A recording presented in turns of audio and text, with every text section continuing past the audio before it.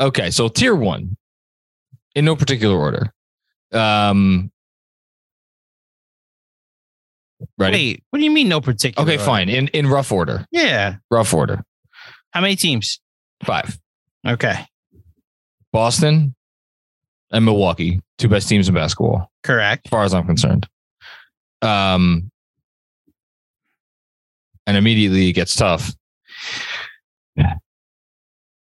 This is based on how they've played so far this year, by the way. Mm-hmm. Okay. I'm gonna go New Orleans, then Phoenix, then Cleveland. And that's the top 5. And I think that's the correct top 5. These are not obviously who are the 5 teams that I would pick as my 5 most likely teams to emerge as championship contenders. I don't think the Suns, as currently constituted, are a realistic championship contender. I don't think the Cavs are a realistic championship contender. And sorry to your beloved New Orleans Hornets, I don't believe the Pelicans. Pelicans, not Hornets, excuse me. The Pelicans are a realistic championship contender. I think based on the season right now, these have been the 5 teams that have separated themselves. And you could look at record. More importantly, I want to look at net rating. And the question that I was going to ask you before you rudely interrupted me is, am I doing a disservice to the Celtics by not putting them in their own tier? And I think the answer is yes. The Celtics have a 9.2 net rating. They are first in, not only are they first in the sport by, or in offensive rating, they are miles and miles and miles ahead of the second best highest scoring team in the league, which is actually a tie between Phoenix and Utah right now. The difference between the Celtics and those 2 teams in terms of how much they score is the same as the difference between the second ranked Phoenix Suns and the 12th ranked Portland Trailblazers. 3.6. You're right. Wow. Yeah. Jeez. It's actually a little bit bigger than that. It's a hair bigger.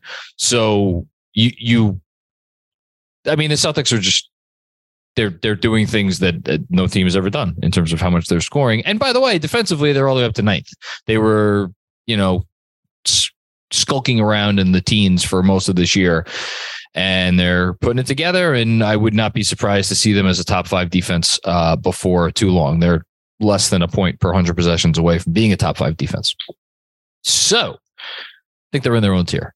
So it's actually better off that I rudely interrupted you, because my first thought when you listed the tiers and listed this tier was like, the Celtics are in a tier of their own, aren't they? And that would be my thought. So if you want to have a sub tier of the Celtics by themselves. So then this gives us a great chance to say which of the other 4 teams has the best chance of joining the Celtics the next time we do these in approximately a month.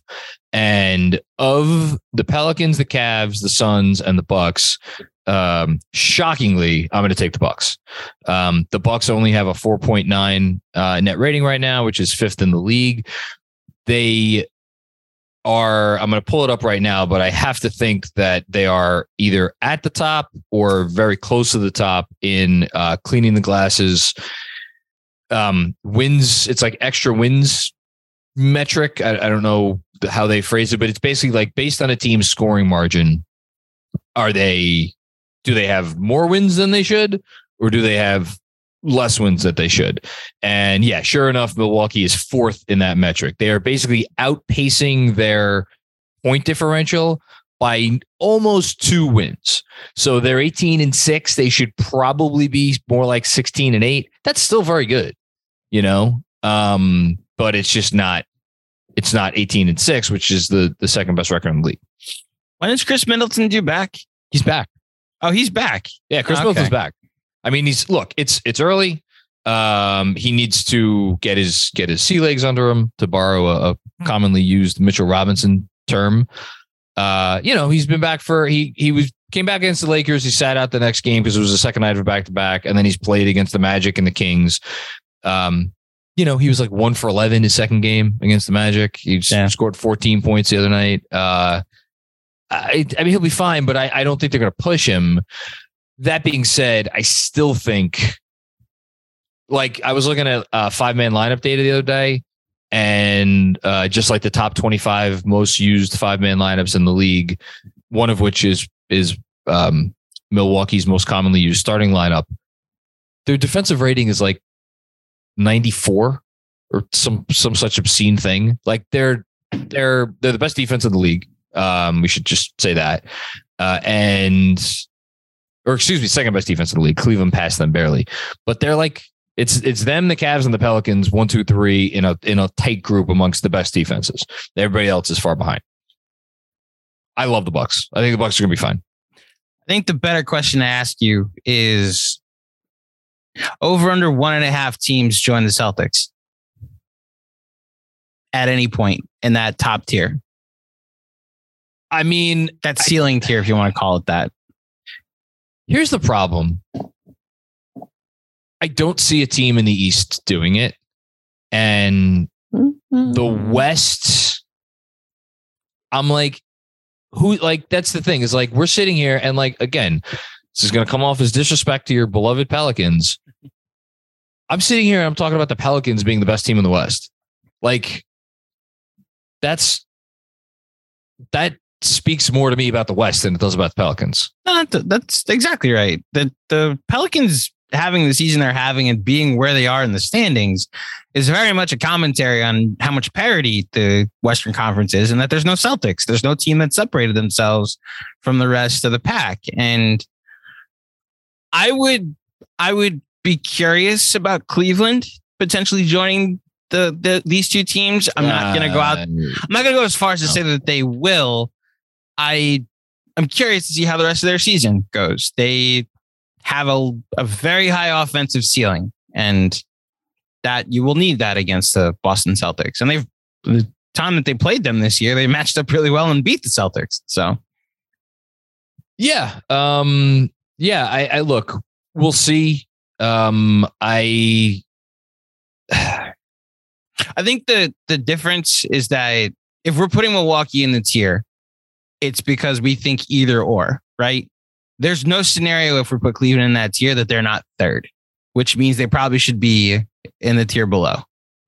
Yeah. So hold on. I still have to give you a team. So I think the Bucks will be the most likely candidate to jump up a tier in terms of those other three, Suns, Cavs, Pelicans.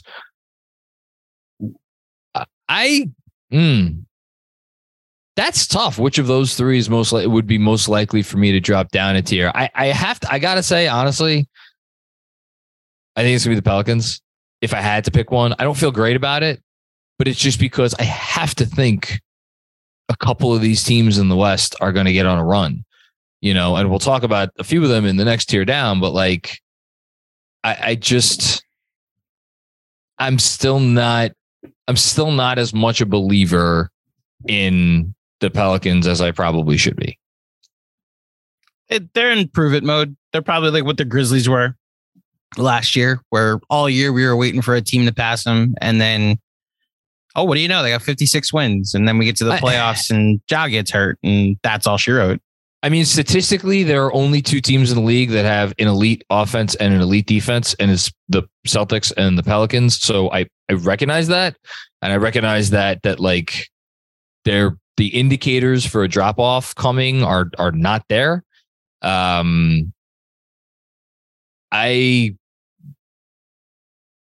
don't know. When is Chris Paul coming back? And Chris Paul's back. Chris Paul played the other night. Oh, he played Boston. That's right. In the blowout. Okay.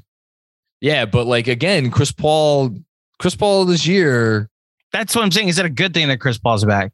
Well, he's averaging 9 points a game and he's shooting 36% from the field. Played 24 minutes the other night, scored 4 points. There it is. 42 effective field goal percentage.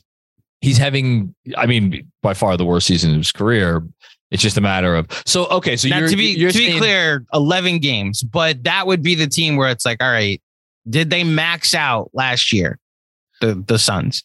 I'm not saying that they can't like be a 50-win team, host a playoff series, but are they more likely to end up in the tier below where it's like, all right, solid regular season team, don't see them coming out of the West?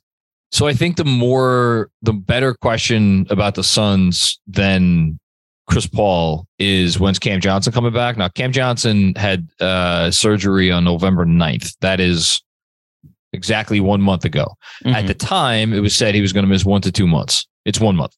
So if he's coming back soon, and like, you know, they still got the Crowder thing hanging out there. December 15th is less than a week away. Is that what the Suns have been waiting for to move Crowder? We don't know.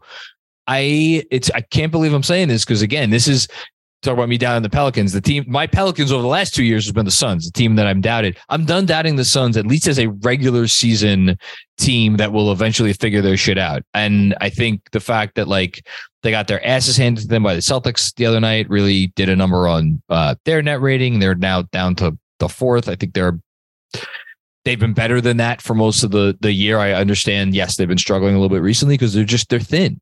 Like the depth that, you know, you lose Chris Paul, or Chris Paul's a shell of himself, and then you lose Cam Johnson. And by the way, you have no Jay Crowder. Like those were 3 of your most important 6 or 7 players last year. And the fact that they're still sitting here and they have the record they do and the net rating that they do, I think is a testament to everything that they built under Monty Williams the last few years. I'm not selling the Suns yet, and I'm not dropping the Cavs down because I think the Cavs are good. So I got by default I have to drop the Pelicans down. So there we go.